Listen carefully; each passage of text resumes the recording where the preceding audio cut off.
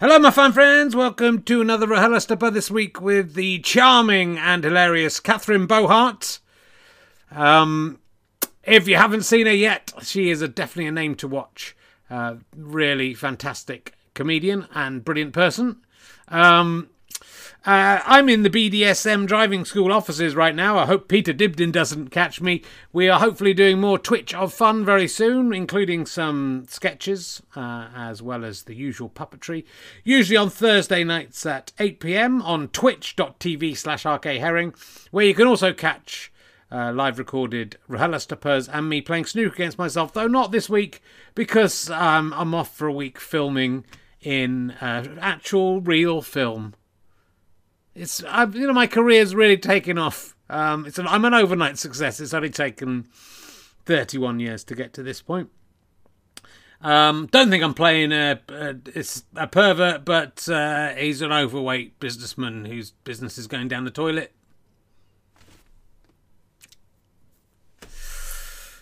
Look at my bearded face. So do check out my Twitch channel. Do become a badger if you would like. Do subscribe if you're with Amazon Prime on twitch.tv. It doesn't even cost you anything and we still get money if you're with Amazon Prime. Otherwise, why not just sit back, relax and enjoy RHLSTP with Catherine Bohart. Here it is. Hello, ladies and gentlemen. Please welcome a man who's just been serenaded by a bottomless muffin man. It's Richard Herring. Hello. Welcome to Richard Herring's Lottery Sperm Top Dog podcast. I've got some sperm behind me going to an egg. It's suddenly feels like a misjudgment for the podcast. I just thought, thinking about how we're all the sperm that won that lottery and existed. When you think about it, 600 million to one, we're all here, and that's just for that one little go. So I've decided to make the whole podcast just about that. We'll see how that goes. But I was talking to all the sperm in the ejaculation that created me who didn't make the egg. They're pretty cool about it. They call it RHLSTP, so I don't know if that's going to catch on. The reason I decided to put that picture up was because over Christmas, we're recording this just before New Year, 30th of December. We just had Christmas with just the family. It's been quite nice. I don't want to say that in case my in-laws are watching. But just for once, it was nice just to have the four of us. But my son's becoming a little bit more theatrical. He's 3 years old. A couple of days ago, my daughter knocked something down that he was playing with, and he turned to her and said, "You've ruined my life," which I thought was an overreaction, but he is quite theatrical. And then yesterday, he was upset about something, and I can't even remember what it was. It wasn't a big deal. He ran to my wife, hugged her, pointed at her stomach, and said, "Put me back in the egg." Because he knows that's where he knows he came from an egg inside his mum, and she said, "What, in my tummy?" He said, "Yeah, put me back in my egg."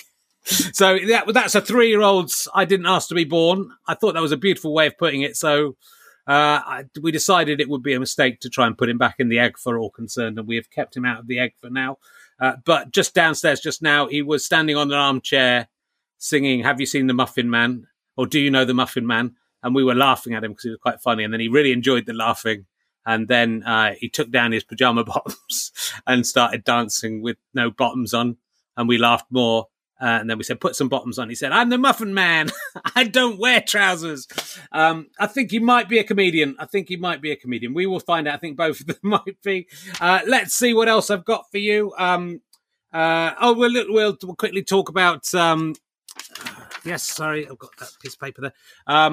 If you are watching on Christmas Day, I've won my 3rd TV show, apparently in a month, even though Tipping Point was actually recorded in July 2019. The Chase was recorded in September, and Taskmaster was even finished in July. But they've all come out in the 3 weeks, and we had a very thrilling time on The Chase with Kay Burley, hugging her. She's broken the COVID rules once. Let's break them again. This was actually again before that. So very good fun. I hope you enjoyed it. Poor old Tim Lovejoy there got knocked out. What a shame. We won £150,000. That's not bad, is it? I'm in danger of damaging the brand, is what I'm saying. I meant to come second, and I've just won 3 things. There's also a point of celebrities in the can ready to go out at some point. How did I do in that? If I win that, that's the end of it. That's the end of me. But my main thing in Christmas that blew my mind was... on Boxing Day, there was a cartoon in one of the papers about the 3 kings being criticised for moving around during lockdown. It was what you imagine, not very good. but it used the phrase traverse afar, which I had never heard, and I couldn't understand why it was saying traverse afar in it. Had the cartoonist gone mad? You know, we all know the lyrics of We Three Kings. We Three Kings of Orient are, bearing gifts we travel so far, right? I know that better than anyone because I was the frankincense king at primary school when I was 8. And even if I had learned the song without reading it, and I could read by the time I was 8, so I probably did read it, then I've sung the song so many times over the last half a century that I've read it, what I've been singing it, and I've never seen the phrase traverse afar. I would have had the words in front of me and surely noticed this weird fucking phrase that doesn't even make sense. You traverse something. You can't traverse afar. You traverse a thing. It doesn't even make sense. But if you look it up, those are the lyrics. I've got through 54 Christmases without even realising the lyrics of the hymn are all over the place. And John Henry Hopkins Jr., who wrote it, is a fucking idiot. It's a terrible hymn. It's clunky from the start. We Three Kings of Orient are. It's odd for a first line of a song to have tortuous grammar in order to get a rhyme. You can make the first line anything you want. Feels like he really wanted to call them kings from the Orient for some reason, and then realised there's no rhyme for Orient, but he wasn't going to let that get in the way. He could have said, we three kings have followed a star, bearing gifts we travelled quite far. That's what I'd have done. Of course, as kids, you all thought they came from Orient art. We all thought that. We don't even need to say it. We don't need to talk about the alternate lyrics. We know about that. Richard Osman then tweeted, because I tweeted about this, and then he told me it's God rest ye merry, comma, gentlemen. It's not merry gentlemen, it's God rest ye merry, not the gentleman. And it's also jingle, comma, bells, not jingle bells. It's a command to the bells. It's not a type of bell. I've got to 54 and I didn't know any of the 53. It's my 54th Christmas and I didn't know any of this shit. And it's absolutely traverse afar. Did you know that? I did not know that. I'm very, very upset. Right. We are going to crack on with the show. That's my Christmas stand-up going out in mid-January for most people. Right, my guest this week is probably best known for being the guest contributor on the paper review on Talk Radio. That's why we're all here. That's probably where you've seen her before. Will you please welcome Catherine Bohart, ladies and gentlemen? Hello. I was also the frankincense king. Were you? Yeah. Should we sing it together? We didn't have to sing it because I had a teacher who was like clearly wanted to be a comedian, and she wrote her own version of the Nativity every year that was, by the way, exclusively innuendo. But she cast three ginger children, which you could do in an all-girls school in Ireland, to be the kings so that we'd all look like triplets, I guess. And I just wanted to tell you that. Hello. That's good. Well, I'm glad we share something. We did sing it too. So I sang the whole bloody thing, and it wasn't traverse afar. Anyway, a bit embarrassingly, we've come in wearing the same clothes. We have, and have played the same role. God, I didn't know we had so much in common. It's crazy. It is. Good. Do you remember the Talk Radio paper review that you're best known for? Do you remember what you reviewed in that? It's on your website, so you must be very proud of it. Is it? It's in your list of credits on your website. I couldn't find anything on that MDP. I'd love that to think that I wrote that, but I just copied and pasted it from my agent. I think it was your first thing you probably ever did, and it was on there to begin with, and then you've subsequently done some stuff that's But you have to bulk it out, don't you? You have to at the start. You're like, I am a person who performs. No, I haven't got a clue what I was reviewing on I Talk Radio. I don't even remember being there. Never mind. Gosh, that's weird. You end up doing so many of those things, and then the things you remember are things that nothing, but like sometimes you meet like incredible people on those radio shows. The one that was most exciting, John Sim was on just after me on one of those things. I don't think it was Talk Radio, it was the BBC cool. somewhere. And it was just when he was the master in Doctor Who, and I literally couldn't speak. I was so in awe of him. I think he's amazing, but and he kind of knew who I was, because he knows Kevin Eldon, I think. So he sort of knew who I was, but I was just like a gibbering wreck.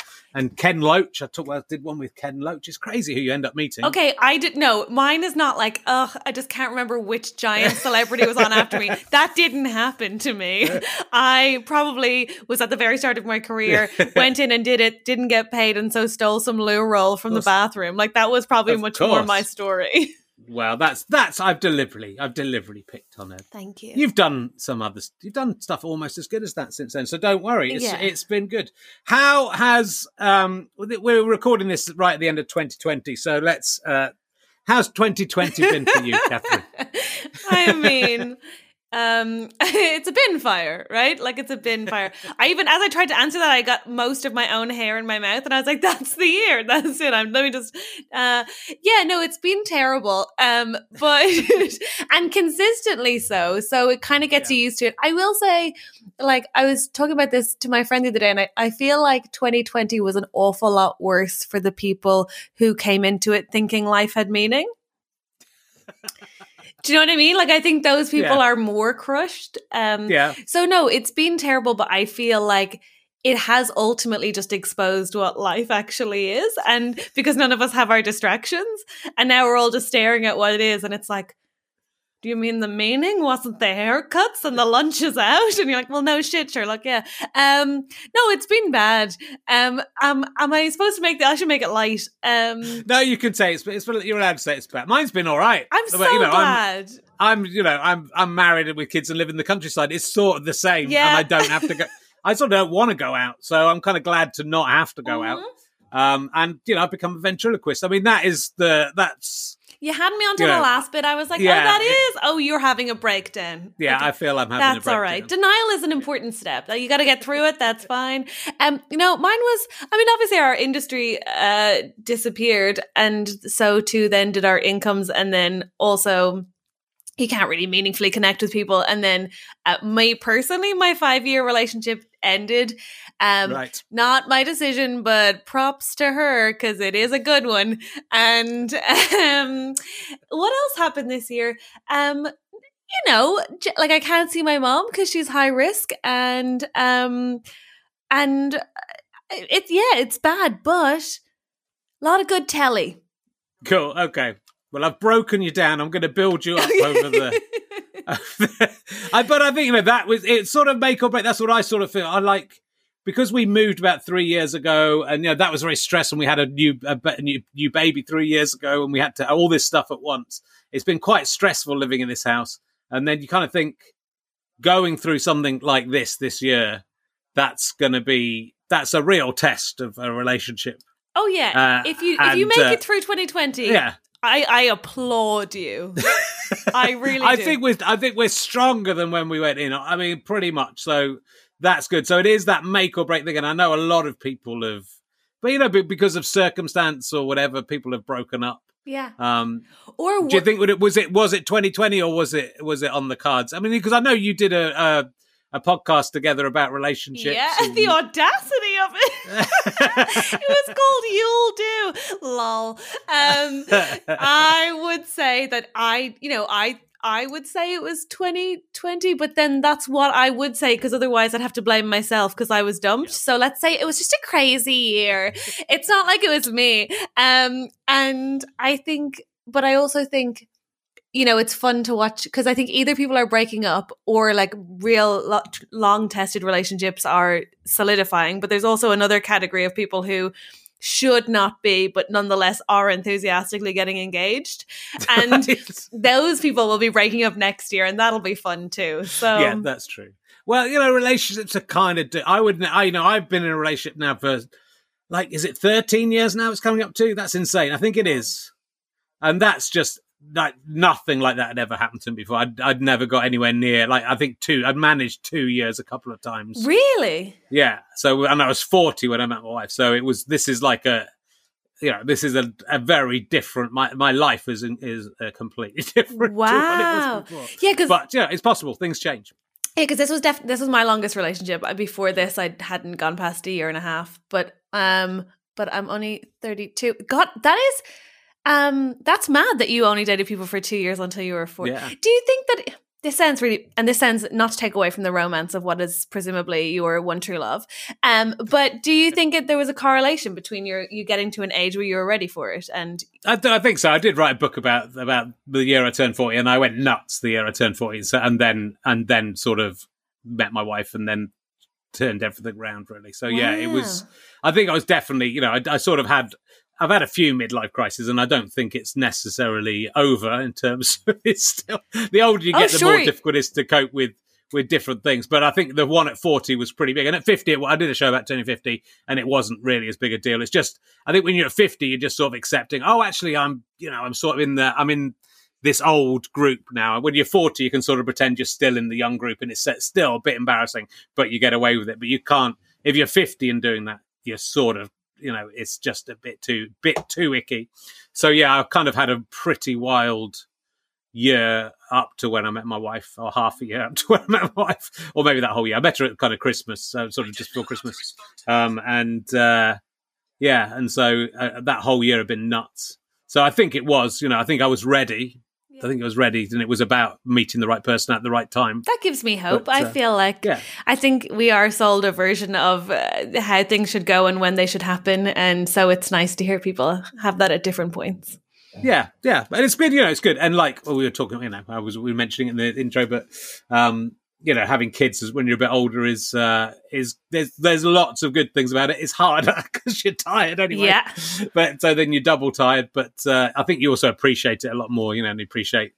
But it's the little ones. The little ones are a handful. I treat them like little hecklers, and I managed to keep my daughter's good though.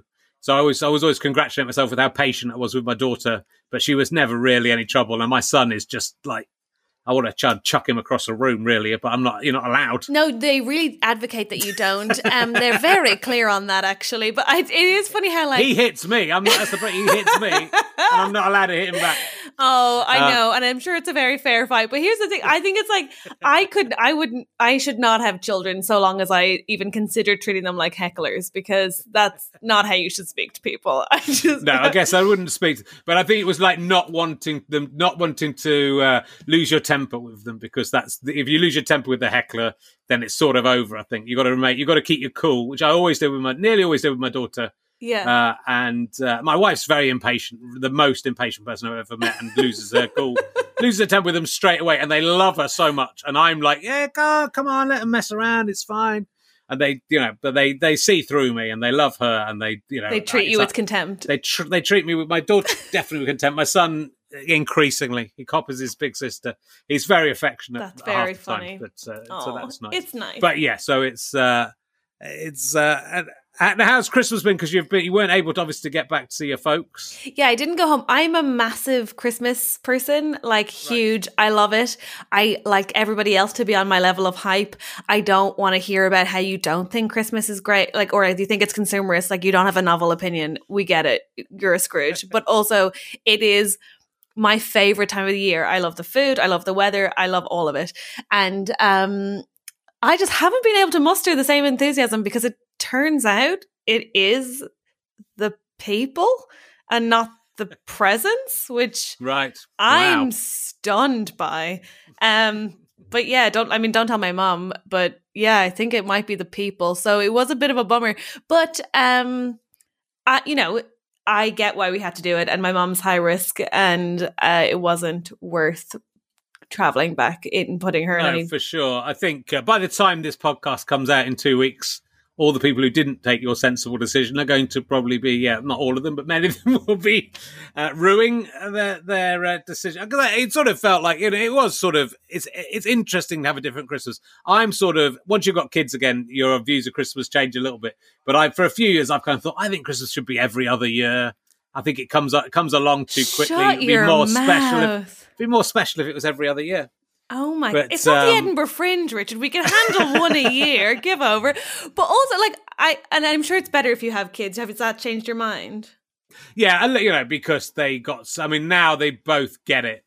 So it was very special, and it would be awful to deny them. Because when you're a kid, a year takes a long time. When you're an adult, and especially when you're in your 50s, a year goes like that. It just feels like yesterday that my father-in-law seemed to have COVID over Christmas in hindsight, but maybe he didn't. Yeah.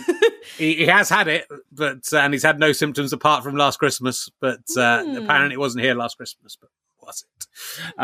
So I might have had it, but because I got whatever he had, but I will say, so it goes very fast, but no, it's really, I'm a fan of Christmas. I think we should just have shifted it to July. If we'd said July, we're going to have it July 25th or June 25th. I'm doing that anyway. I don't care. It's happening. I will say I shouldn't sound too pious. In many ways, the decision was taken out of my hands, because my flight was booked for after Tier 4 was announced. So right. I'd love to. I do want to be clear. I probably wouldn't have gone. But I also don't want to be yes, I made the right decision. Like, if my mom lived in Brighton, I might have gone, do you know? And I wish, because that's so not the spirit of the recommendation of the law, right? They weren't like, go until 12, it's fine, and after 12, it's not fine. Yeah. But equally, like, I get that this year has been an absolute, like, yeah, but they fucked it up. If they'd said in October, look, we're not going to be able to have Christmas, which they did know, really, and I think they just thought we need people to spend the money, and then once they spent the money, we'll reveal that we're not. I think so, because we ended up, we were only going to have like 4 other people. We're going to have my wife's family. We're going to come over. So we bought a turkey for 8 people, but we would, if you'd known in October, you'd have bought a chicken, or you'd have bought a very small turkey or half a turkey. So you spent all the money you were going to spend. We spent like loads of money on booze and cheese and turkey. I actually, in the end, I've enjoyed it. We've eaten the whole turkey. I was going to say, too much cheese. What a nightmare. There's a lot too much cheese. We got a lot of cheese because my brother-in-law loves cheese. And we that's a big family thing. So we did have a lot of cheese. So we're having cheese as our dinner quite a lot. That's fine. You can make a mac and cheese, but we're cheese through pie. We're through the turkey. Yeah, no, it's nice. So I think if they'd let us all know, then I think people would have accepted it. But I think what's happened is people have done it. I think a lot of people have on the sly met up. And, 100%. And what's happening as we're, this is the worst day for COVID, I think, of the year, and this isn't even Christmas. This is Christmas parties maybe, but this isn't even Christmas. So Christmas it's going to coincide with this going out, and I'll be delighted to be proven right. Yes, as this goes out. What a win and a victory it will be to discover even more people are ill, and we were right all along. Yes, you've got to get. I'm old enough to be. I don't think I'm like hugely at risk, but I've had friends my age who've been really ill with it, and obviously, it's possible in your 50s. It's like one of the right-wing columnists was saying only 177 people under 60 have died in the whole country, and you go, what is 60 the cut-off point? Is all right as long as you were 61. Yeah, that's not a bad knock. Exactly. I don't want to die at 61. So it's a bad time to get it now, though, isn't it? If you just the finish line is in view. Yeah, it does feel like vaccine could be there. It does feel like a real. Like, you've really been unlucky if you get it, or fucking stupid, which I'm gonna guess it's the latter. But no, I also think it's a shame that they put Christmas on a pedestal. They were very much like, just everyone behave, and then we'll all have a big reward at Christmas. So then they kind of shot themselves in the foot, because even if they had wanted to roll it back, they'd made it such a big thing. Yeah, it's like, oh god. Well, even that week before, Johnson was saying, "Oh, Keir Starmer wants to cancel Christmas," and that was his. But it's astonishing. It doesn't matter what you say now. I mean, this gets into your satirical work that you do on the MASH report, which is fantastic. I was watching some of that again today, and but it's sort of got to the point where there's no need to tell the truth at all. There's no repercussions for just barefaced lying about stuff. Yeah, it does kind of take us to the point, really, which is that we are working from a premise that government acts in our interest or cares for us. We should roll back and remember who is government. So no, like, obviously they fucked it, but they don't care or have any remorse for the fact that they've done so. So there's that, at least. Well. They'll plow on. So you said you'd had a bad day today as well. Is that have you had a bad, or you just had a weird day today? How bad is it that in this interview you're like, so someone's had a bad day? Tell me more about the bad things that happened to you. Okay, well, obviously Christmas was a hoot. And then I thought, what better way to just sort of guide me into the new year than to have a flooded kitchen? And so thankfully my pipes were listening, and the one in the kitchen decided to burst yesterday and flood my kitchen. And then I rang the people I was supposed to ring and said, hello, the drainage pipe from my washing machine and dishwasher is obviously burst or loose or something, so it's flooding my kitchen. And they went, it sounds like your washing machine's broken. And I was like, oh no, it's definitely this. And they were like, okay. So they sent a man to fix my washing machine, at which point the washing machine man said, oh no, I think it's the drainage pipe. And I said, it fucking is. Yeah, I did say that. And he said, you need a plumber. And I said, I did try to book one. And then he spoke to the lady on the phone, and they agreed that I could do with a different man that I in fact had thought I needed. Okay. But thankfully, while he was here, this man messed with my fuse box enough that for some reason, now that he's left, my heating isn't working. Oh, no. So, what am I trying to say? It's been, I'm just trying to stay positive, exercise, listen to the Calm app, and breathe. And so I don't know why my heating isn't working. Look, I don't know if anybody can fix this right now on Twitch, but I don't know why my heating isn't working. I've been down there. Everything's on. But listen, I don't want to be like a woman who complains about men. But I would say sometimes, today specifically, they really didn't listen to me, and it was a real shame. But no, it's fine. I mean, once the kitchen dries up again, I think life's going to go. It's all going to be uphill from there. I think 2021 is just, we're just waiting for, if you've got 2 more days and everything will be fine. I am waiting for my kitchen to 2021, and I'm ready for it. I'm so excited.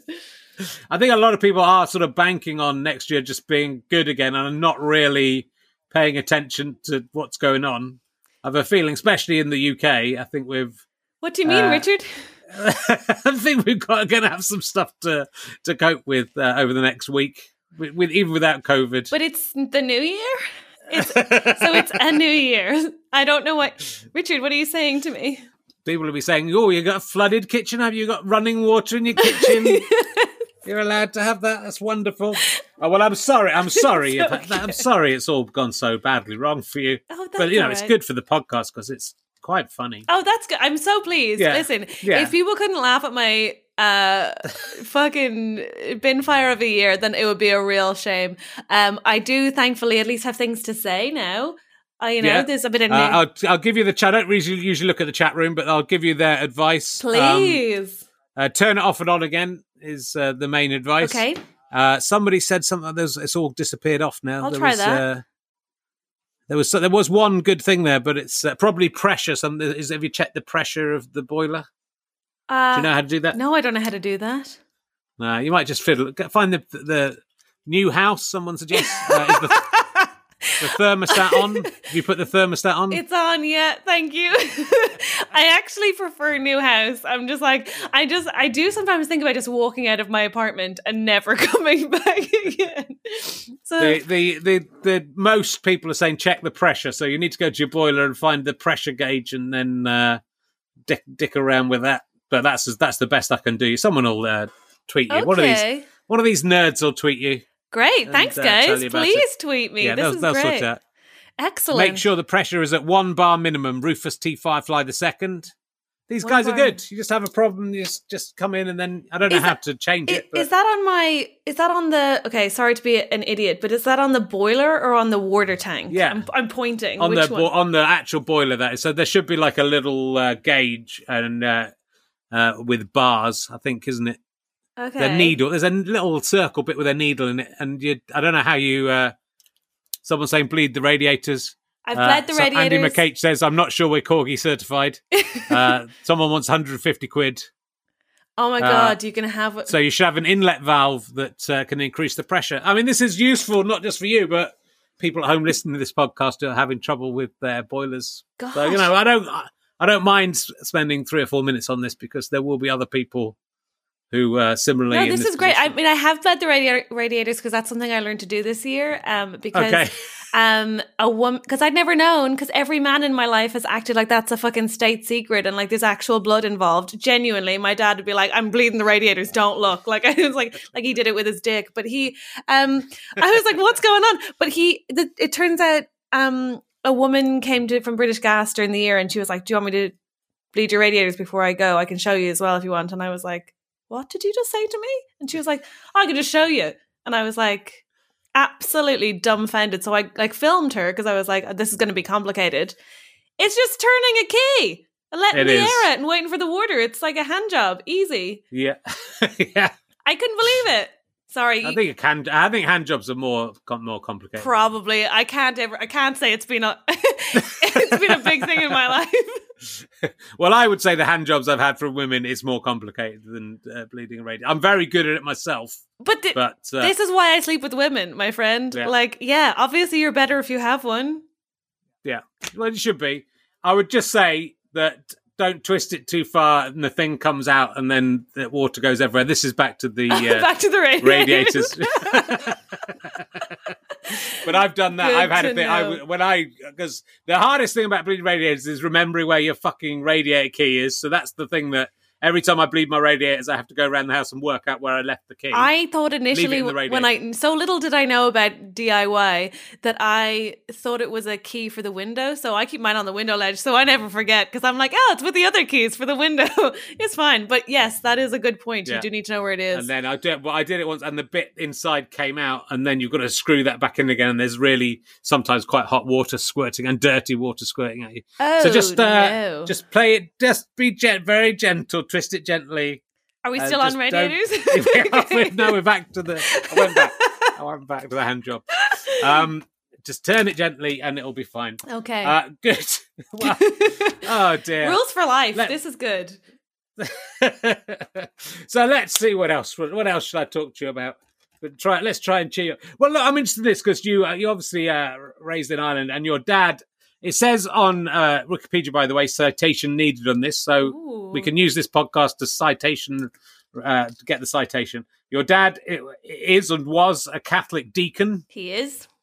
Yes, so there we go. That's what needed a citation. Yeah, on the Wikipedia he is. Page. My dad entered the diaconate when I was. I guess he started training for it when I was 19 and was ordained when I was like 23 because you have to do a degree in theology. And yep, that's what he is. It's like a part-time priest, I guess. They're not paid. They're like lay priests, essentially. Okay. So he wasn't when you were growing up. He wasn't. He's become one since you've become an adult. Yes. So my dad was training to be a priest in a seminary when my mom met him. Oh right, okay. And then he met my mother, and then he was written out of wills, and she was referred to as the devil woman. What a saga! And then. Because he realized he wanted to have kids. What? Gross.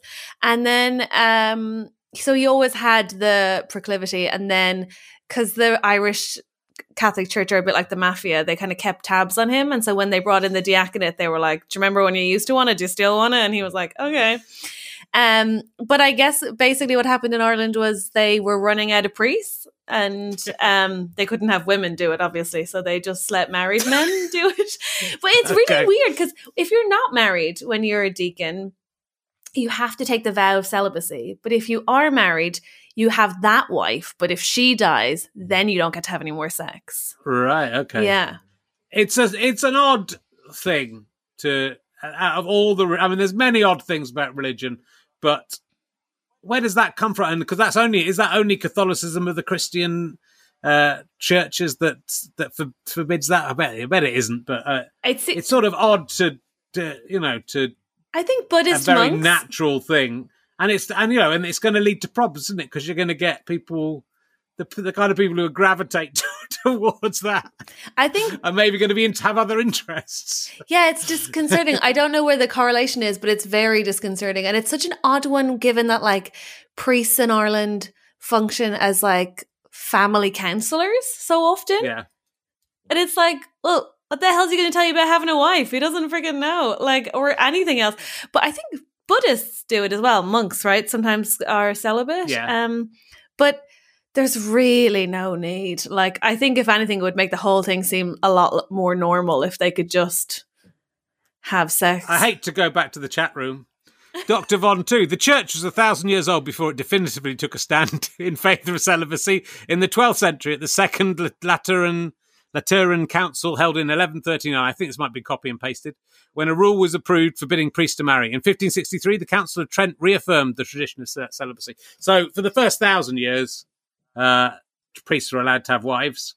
And, if you've seen the Borgias and things. Oh, yeah, those popes had kids, for sure. They were all at it. Yeah. But, yeah. It seems...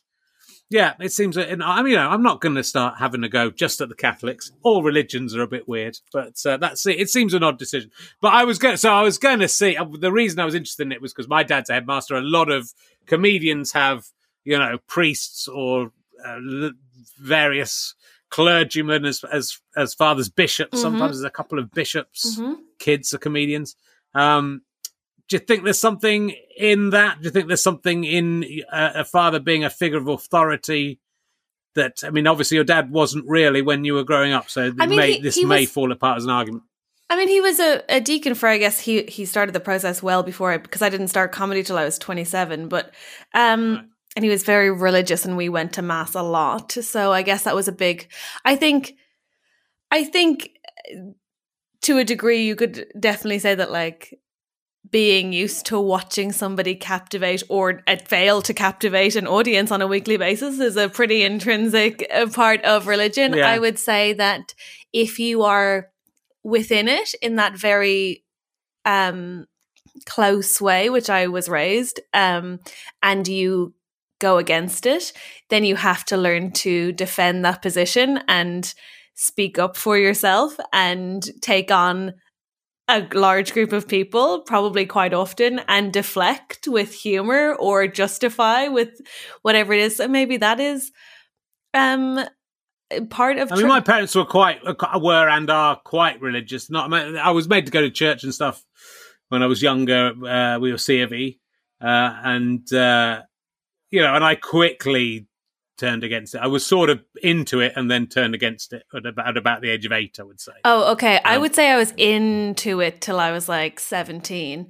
But I also think like there's a real hardened cynicism that comes with having thought you had faith and then losing faith.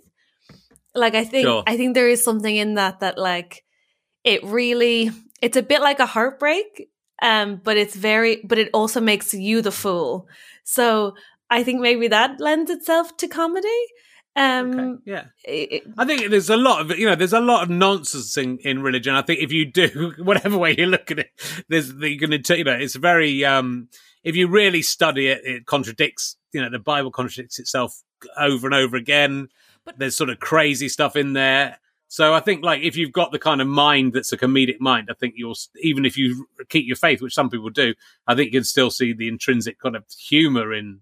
Absolutely. Also, in an Irish Catholic community as small as the one I was raised in, religion was a tool for policing other people's behaviour. So it was effectively a study of people, which is glorious, and reporting on other people to each other, which is like incredible. Like, so, and in the way that I was raised, it was sort of a lower middle class community. So how pious you were would sort of contribute to your sort of middle class appearance. So it was like it compensated for a lack of money, which meant that it was competitive, which is also brilliant. But it was definitely a study of people. And like also absolutely insane stuff happens in churches. Like insane, like one of my cousins was christened and the father was absent, shall we say, and whatever month of gospel it was that year or that month, just while she was being christened, over the altar there was just a banner that said, "Where is the father?" And truly, it was just a whole bunch of people trying to keep their shit together and not laugh all the way through this poor child's christening. And it's like, or like, I went home and my mom was like, "Did you hear about the pigeon?" And I was like, "No." "And what kind of a sentence is that?" And she's like, "You heard about the pigeon in the church." I was like, "I didn't hear about the pigeon in the church because that kind of news does not travel the Irish Sea. What are you talking about?" And she's like, "Well, there was only a pigeon in a church." And they didn't know what to do with the church. So then they prayed to, I think it's maybe it's Assisi who's like of animals, to get this bloody thing to come out. But it was causing a fuss during mass and everyone was up in arms about the pigeon in the church because it was disrespectful. Anyway, it was going to shit in the altar. They were sure it was going to shit in the altar and they couldn't have it. So I was like, "Mom, what is the point of the story? And what do they do to the pit? Because not just open the door." And she's like, "Your father was down there opening the doors. They tried that for ages, Catherine. They put the bread outside." So that only brought more pigeons. There was loads of pigeons outside the church. Then they wanted more. No, they didn't want more pigeons in the church. Anyway, they just shot it. And I was like, "What?" And she was like, "Oh yeah, they just shot it." And I was like, "Sorry, so you prayed to the patron saint of animals and then you killed an animal?" And she was like, "It wasn't me, Catherine. I don't know why you're coming at me with this." And I was like, "You told me this story." And like, I don't know, there's just the physicalization of contradiction that is so personally exemplified in churches is funny. And maybe you couldn't help but pick up on that. I also think maybe like, maybe there's something in like the need for other people to believe what you do, which I think is sometimes what comedy is an endeavor in achieving.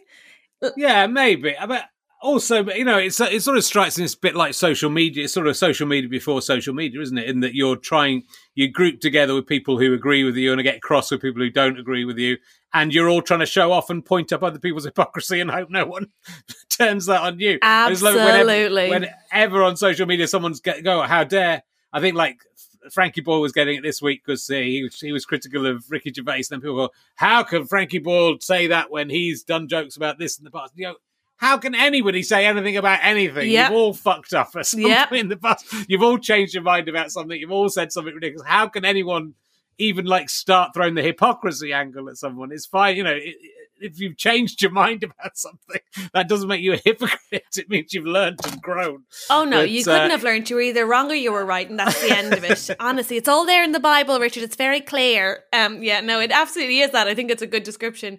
But I don't know. I wonder also if maybe I'm really trying to answer your question, but I am completely hypothesizing. But I feel like maybe there's something in like rules, and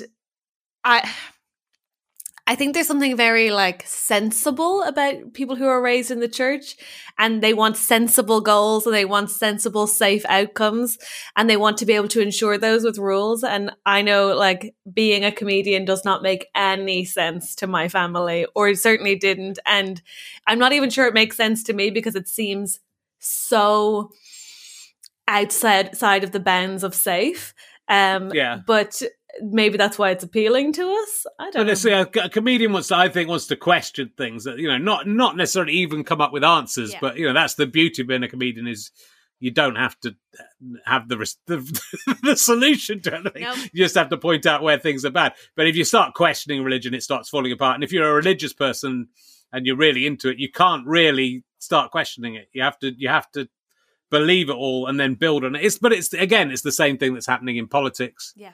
In that you have to have this sort of cult-like belief in your leader, and if anyone who questions anything about that leader or suggests they're lying or they're not perfect, it's a fucking traitor. It's a heretic and a traitor. So we're sort of we're shifting our religion. It's obviously something innately human that we need to. It's something about society and being social, bringing together.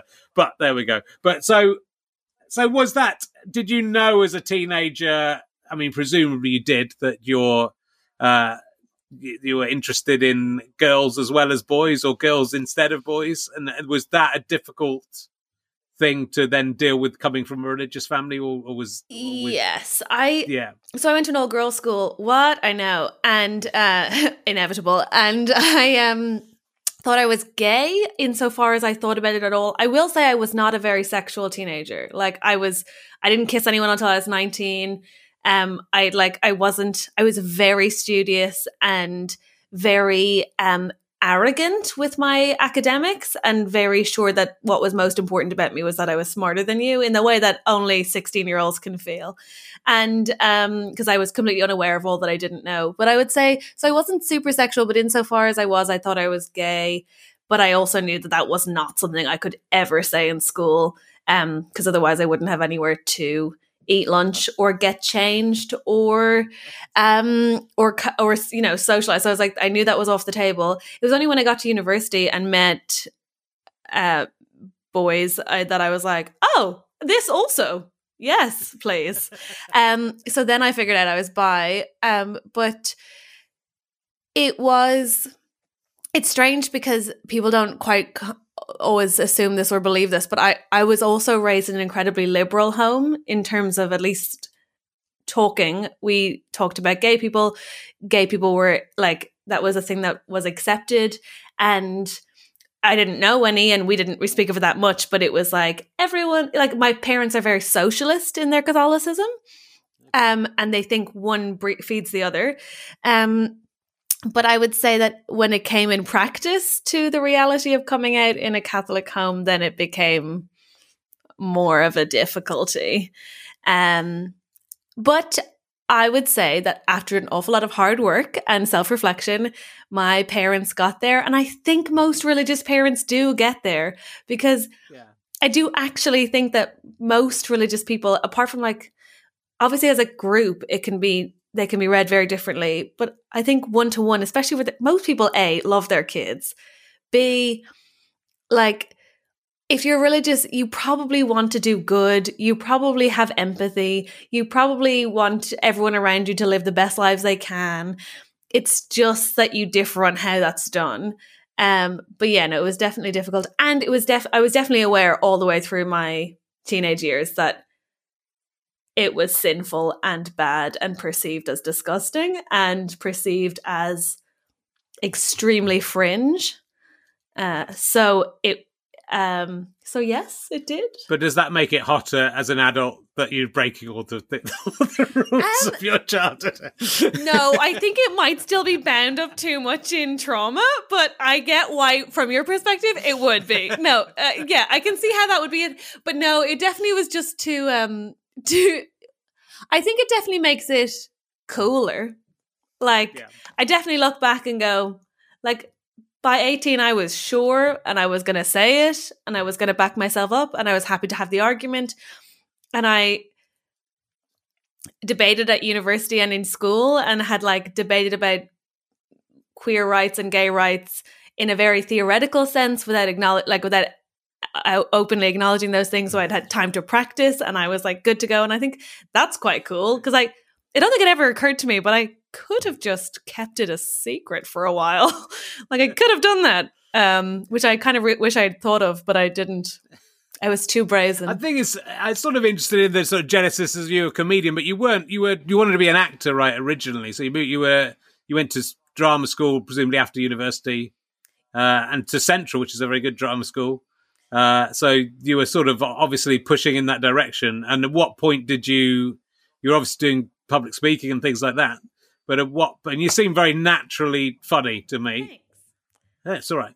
And in all the stuff I've listened to, in conversation and including this one, but that I've been listening to today, was comedy just something that kind of occurred to you a few years ago, or was it in your blood before that, do you think? I don't think it was in my blood at all. I don't think anyone would have described me as the funny girl in any way, shape, or form. I was like a really keen nerd, and then a very competitive debater, and took myself very seriously. But I think a couple of things that happened that changed that. I was, after university, I mean, I've talked about this a load of times, but I was hospitalized and got this had this hugely shame-laden experience of having come out as the queer one, and then being what I perceived as the broken one, and then didn't do any of the things in the order that I was meant to, because instead of going to wherever I should have been going on to get a job, I went to hospital and I went to drama school, and those two were not different enough. But the point is that I wanted to be an actor, but my parents wanted me to have a mortgage, which is now I realize they were right. But so I did theatre at night during my degree, my undergrad, and then did an MA in Central. And I think Central also partly broke me in a way that I needed to be broken for comedy, because it was awful. I hated it. It was bad. Yeah. Especially in a 1-year course in drama school. I think how most of the prestigious ones work is that they break you down and then they build you back up. But in a year, they only have time to break you down. And then they just fuck you out on the street and you're like, oh, okay. But I somehow ended up on a course of people. All of the men were from Yorkshire and all of the women were on juice cleanses. And I don't know how that division worked, but I was not either. And there was one other redhead, and she was Australian, and we just sort of held each other close for the year and tried to get 3 meals a day, and it was a lot, and I hated it, but it made me sort of it made me disillusioned with acting, and and then I didn't really get any work because I had no fucking clue about the industry, and then I was bored and fell into comedy I was running a women's night in property in the job I was temping at. And they were like, last year we had cocktails and manicures. And I was like, that seems binary and prescriptive. And they were like, cool, then you pick something. And I was like, oh, fuck. So then I organized a comedy night. And then the people who ran that were like, you seem gobby. Do you want to give it a go? Are you like this when you're sober, kind of thing? And that is how I got into comedy. And then I did it, and I was just addicted, instantly. I don't know if you had that, but it was like... Well, I just always wanted to do it. I was always into comedy and writing and coming up with stuff. And for a while I wanted to be an actor when I was young, but it was always comedy that I was interested in. And I don't think I thought, I grew up in Somerset, which is, it's the same as being in Ireland. Yeah. And it didn't seem like a possibility that I would watch things on TV and go, wouldn't it be amazing to be in The Young Ones or something like that? So it's the idea of it actually being a reality seemed so impossible that it was what I wanted to do, but I didn't think it was possible. So it was only when I went to university and started doing okay within university circles. We did comedy at school, we did write our own stuff at school. Really? So it was stuff I was interested in, something I was interested in. So I was writing sketches and just learning comedy. I wasn't really interested in music. I was interested in, words and comedy. That's so cool, though. We didn't have anything like that I didn't have it in school. I didn't have it in university. I mean, I think it was probably there in university. It just, I'd never been told I was funny ever. So yeah, I think that's the other thing is like you can be like a class clown or like a guy who's really funny on stag do's and be hopeless as a stand-up, and you can be like kind of a like pedantic introvert and be an amazing stand-up. So not that I'm either. No, I think it's true. Well, I think what's interesting is the more I've talked to a lot of comedians on this, and I am interested in the genesis and as Robin Ince's, I was talking about Robin Ince's book a lot last year, but just what makes people become a comedian, and I don't think there is anything but the things that but like having a different lifestyle, having mental illness, having an authority figure parent, which are all things that you kind of tick those boxes somewhere along the line. So I think, but no, but I think I had quite a straight upbringing in sort of every sense, really, and I don't think I wasn't rebellious. Really, I was a bit naughty because I was trying to be funny, but that was it. But I was, my dad was my headmaster, which is the closest I can get to it. But in the show I did about that, I kind of concluded I was interested in comedy way before that. So I don't think that's even about you, Dad. Fuck you. Yes. It wasn't. I've always loved people who make me laugh, and I've always loved comedy, which I guess is why I'm doing this. And why I'm okay at this, because I still, unlike some middle-aged comedians, I still like. Yes. Yeah, they still like comedy, and I still like new comedy, and I'm kind of interested in the form. So it's it's. But yes, I don't know. I don't think I've really got any massive, event in my life, like losing a parent or something like that. Is a lot of comedians have lost a parent or lost someone very significant in their childhood. But I think it is a way of coming to terms with something, isn't it? Yeah, I suppose. I think death definitely plays into it. I do think that like. Of listening to you talk about it, I guess it kind of occurs to me that like for me, comedy has at least, I don't know if it's the genesis or the consequence, but it's been sort of a subversion of shame. Like all the things that were bad and that I associated with my weakness or my failures or my wrongness are somewhat celebrated in comedy, or at least like they're either celebrated in comedy because they make me distinct, or they give me a point of view, or I now have a new place to go. So where in my brain they used to go to like a spiral of shame and doom, now just at least a tiny part of my brain goes, is it funny? Will it be fun? Like my world blew up this year to a degree, and still 2 weeks later, my brain was still like, I mean, is it kind of funny? Like, is it a little bit funny? There'll be an award-winning show for probably both of you. I don't think you can't share an award, Richard. You can't. The new Sarah Pascoe and John Robbins. You're both gonna get nominated. I don't know about that, but then have it all again. But I do know that, like, yeah, I think that's a healthy thing, and I think other people probably have it with like art or whatever people's passions are, but I didn't have it until I figured out that I liked stand-up. Sure.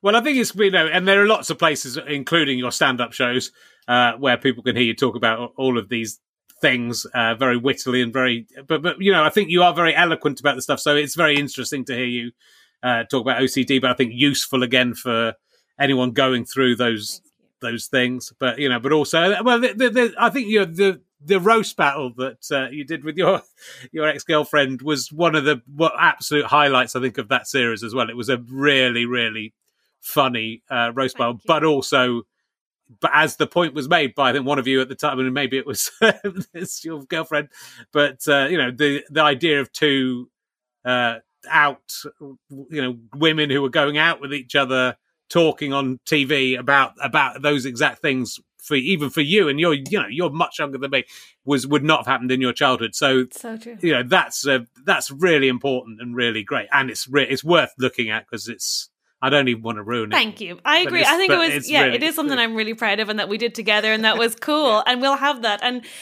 that's the thing, is I think, like, two things on that. One, when we were going on, they were like, "You're our first ever lesbian couple," as in even in the American version. And we were like, wow, how the fuck is that true? And why is that still true? But cool. But how is that still true? But cool. But also, like, that it reminds me of a nice thought, which is that, like, I don't think relationships that are over are necessarily relationships that are failed, and ours was meant to end when it did, but we did some really fucking cool things, and we definitely learned to do stand-up. I learned to do stand-up in that relationship, and having somebody who understood comedy and who cared about every fucking trip to Northampton or Southampton or wherever the hell I didn't know I was going when I agreed to do the gig for £50, it was a perfect storm for making us good comics, I think.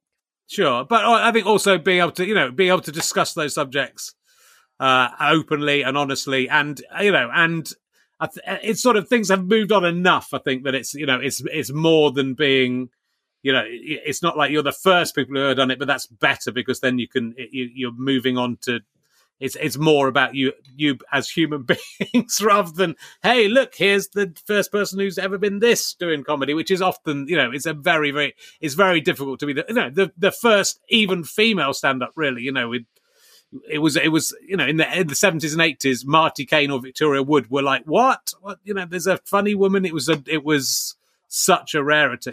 Oh, we're lucky. We're so lucky. Like, and I think that all the time when I'm in places like the store, to be like so grateful to people like Joe Brand, who fucking took the brunt of that shit.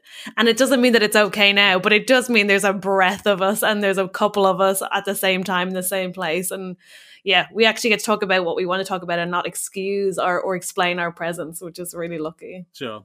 But it's great. So it's true. I mean, we won't. The only thing I was interested in about just about you. I've heard you talk about it on another podcast briefly, but like when you were in therapy and all the things that get tried, with therapy. Therapy is a very interesting subject, because you look back 50 years at what they were doing in therapy and you go, that's mental. Why were they doing that to people? And I wondered, out of the things that they went through for you in this kind of quite intensive 4 months of therapy, which of the things do you think in 50 years time or now people would look back and go, that was nuts? So why were they doing that? Yeah, I mean, I agree with you. When I was in hospital, they were doing a practice that was at the time questionable, right? So like, I read a lot about my illness. What? The obsessive was obsessive, yes. And it was very much like a contentious form of treatment at the time. And I don't know if they still do it, but it's called flooding.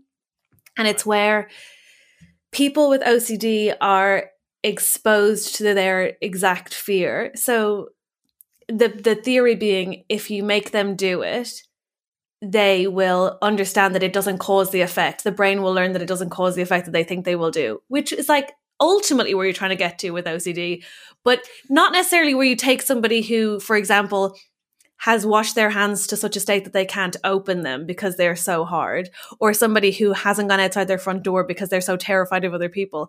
I wouldn't say those people should be like made touch a toilet seat or put on public transport and left alone whilst watched from afar. I would say that's pretty fucking toxic. And so flooding was a big one, and I had real difficulty touching other people, especially men. And I remember one of the first days, and like even just to admit that to a group of people, as strangers, is so fucking terrifying. And like to admit what you think will happen if you do is so embarrassing and shame laden. And then they're like, Okay, thank you for sharing. All right, everyone up. Catherine will be around to touch all of you. What the fuck? Like, it was so problematic, and just this old man leading this group, of course. And I think, forget in the future. I hate that now. Yeah. Well, that sounds like a work experience person is going to go, have you thought about just the people who are scared of stuff, just make them do the thing? It's like... They're scared. Why are they scared of it? It's all right. Make them do it. It's absolutely what some fucking Channel 4 producer would pitch as a show. Like, yeah. Okay, so you have a mental illness. How do we get you to do the mental illness, but like for other people's amusement? Okay, great. Let's have that. Fucking horrible. Yeah. Oh dear. Well, overall, it was a positive experience, though, right? In terms of it helped a deal to go through those 4 months. Oh my God, it saved my life. Yeah. It's still saving my life. Yeah, 100%. It saved my life. Yeah. Sure. Cool. Right. Well, not that guy. Fuck that guy. Not that guy. But the rest of them. Guy. Yeah. There's lots and lots of great interviews you've done about this, and I would advise people, if they're interested in that, to go and listen to those, because we don't have time to talk about it in the depth that it needs to be talked about. Let's we've already done an hour, and it's gone by very quickly. I said this to you, and like there's loads of stuff I want to talk to you about. But let's talk what with this year having been forced to come online myself more than I mean, obviously I was online a lot anyway, but to do these podcasts remotely rather than with an audience, I really want to get back to having an audience, because it's sort of what made this podcast a bit different than others as well. And it's a different experience. I think for the comedians, it's a different experience. Having said that, I've really enjoyed doing these online, and we will be carrying on doing them online for the foreseeable future, I think. But I wanted to try and get as many people on this year as who are doing interesting things with the internet and have kind of coped with the loss of all their gigs by starting new stuff up, which you've done. So you've started an online gig. Yeah. I have. So tell us about that. I would say being a cam clown was not the dream. That is true. But here we find ourselves. And yeah, I run a weekly gig called Gigless, and it's on every Thursday. And I was really skeptical of them, but it's actually turned out to be really magic. And it's this thing that I have to have something new for every week, and where I have other comics on, and they're always brilliant, because actually right now everyone's really grateful for a gig. So I have had the most amazing lineups. You're doing it. I'm so excited, but I feel like I've gotten you and other people where I'm like, I can't fucking believe they've agreed to do this. I mean, please don't bail, but I'm like, I can't believe you're agreeing to do this gig. And it's been amazing. And what's nice about it is that I've had lots of really new, brilliant new acts on, and they're getting their groceries paid for the week because another big name has agreed to do it, and that means people come to the show. And it's been a really nice way to spread, because I split all the ticket sales evenly, so that's been a really nice thing I felt like I could do. But mainly 200 people come every week, and the thing about it is that's cool. I think that we forget about the internet is it's not the same as being in an intimate space, but also people watch it from all over the world, and they watch it people who couldn't necessarily go to, not just because they don't live in London, but maybe accessibility wise or cost wise wouldn't be able to go to stand up as much, or just because they got kids. That's you've got a family at home, you can't go out, but you can absolutely sit downstairs while your kids are asleep and watch a show online. I mean, I've said this a lot this year, but it's I really hope comedy clubs, and some of them definitely are, but there's a big lesson to learn for the live gigs, because you can film all gigs can be filmed, and there's a whole new revenue stream for everyone, that they can then share against, make some money for themselves and share amongst the acts. Absolutely. And also people can also be more interactive, as in some of the times I book lineups because people are like, oh hey, in the chat are like, hey, what do we think about this person? And then it helps. It's more, you actually feel more communication between you and the audience. And so it's not the kind of intimate you get in a comedy club, but I do think it's a different kind of community and intimacy. I mean, God, I'm really up on I really love online gigs now. It turns out I was so skeptical, but now I sound like a fervent enthusiast, which I am. But again, I think it's something that comedians have to realize, and I think it'll be. I'm very lucky in that I just got into online stupidly long ago, and so was absolutely geared up for this year, and knew and understood the possibilities of it. But so many comedians have their eggs in one basket, and then I know you can't. It's very difficult to just start something up. So I think comedians have to realize they have to be juggling a few different. You can't just stop doing those once you're back in the clubs. But there's lots of appealing. It's appealing. The idea of just being able to do a 20-minute set from my attic and then go back downstairs and have a drink with my wife is, rather than driving to South London or something. Oh my God, it's so good. It's so good. You could be finished and in the bath in 10 minutes. Although I will say there's a unique coldness in the shame of dying online and then closing your laptop to the silence of your own home. It's like, at least if you're in Northampton, you feel like you can leave it there, get on the bus and drive away from it. Like you're somehow distancing from the death. But there is something about just closing the... Okay, thank you. That was everything I'm doing has no live or there's people in chat rooms, but I don't often look at it in nearly everything I'm doing. Okay, and so I don't know I don't know. I've done 25 episodes of my ventriloquist show. I have no idea if it's funny. I think it's funny, but I have no idea. I have nothing apart from that clap. I've done the Clapham Grand. I've done Hertford Theatre with the dummy and kind of wimped out doing what I do with it anyway. And I've no idea if it's funny. I mean, I suspect it is funny, but people are tuning in. That's mad, though. Do you just go off like what your instinct is based on how it went that evening? You don't want to hear people. I just decide whether I think it's funny or not. I mean, people get in touch with you and let you know a bit, so I know that people are enjoying it. But also, it took a little getting over. But I did a few things with a couple of people we've had on. Stevie Martin and Bilal Zafar had me on their very improvised shows. And you kind of think, well, actually, there's something very freeing about going into a whole evening with basically nothing, which is what I'm doing mainly with that show now. Is just basically going, right, let's see what I'll think about what's in the news, and then I'll see what the puppets say, and then we'll go from there. I'll see what the puppet says to me. That's see what the puppet says. Amazing. And so so that's very liberating and very interesting.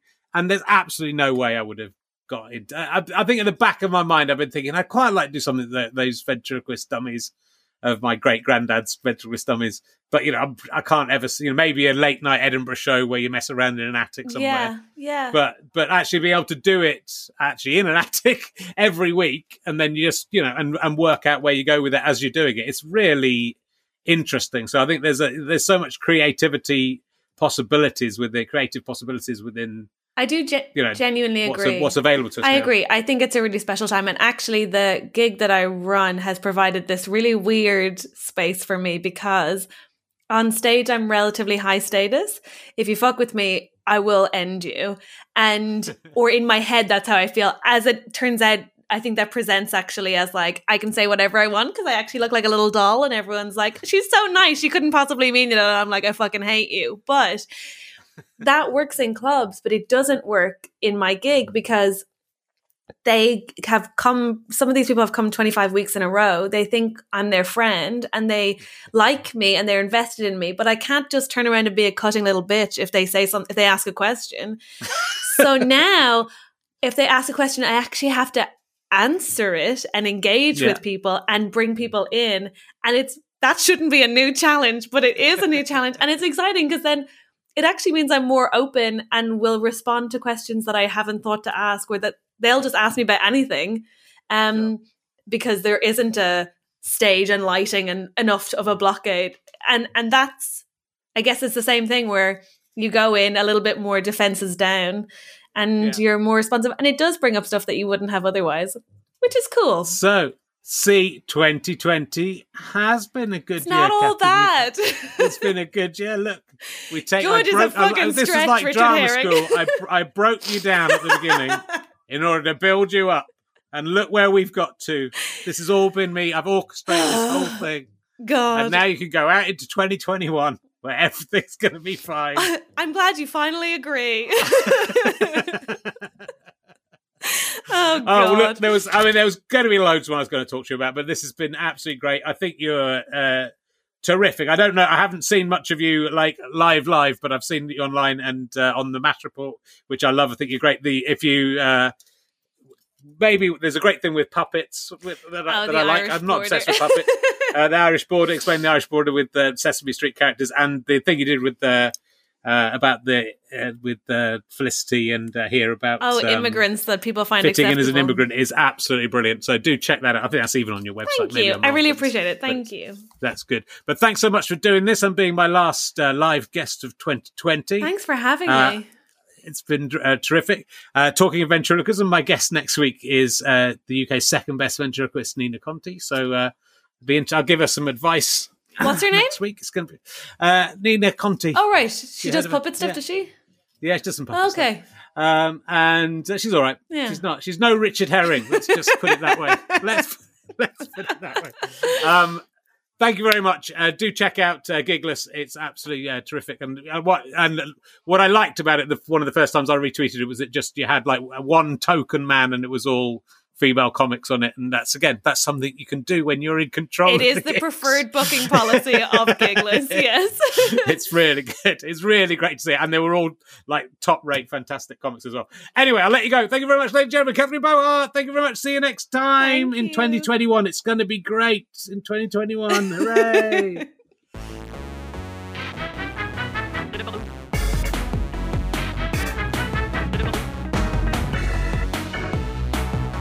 You have been listening to RHLSTP with me, Richard Herring, and my guest, Catherine Bohart. The music's by Pest. You know all the deals by now, my fan friends. I'm indebted to my producer and director and friend, Chris Evans, not that one. I would also like to thank Ben Walker for all the work he does on helping us with the advertising stuff at the moment, and hopefully we'll be back in full production mode at some point in 2021. Thank you to Acast, British Comedy Guide, Ian Tunes, all those guys. This is a Sky Potato Fuzz and GoFasterStripe.com production. Why not head to GoFasterStripe.com? You can buy downloads, DVDs and books of mine and loads of other brilliant comedians. GoFasterStripe.com/badges if you want to help us make more content. And I think at the moment, if you buy any of my physical products, you will get 5 Punani sticker album stickers as well if you're trying to complete your collection. Do keep your eye on Twitter, where I will retweet swaps. All right, my fine friends. See you next time on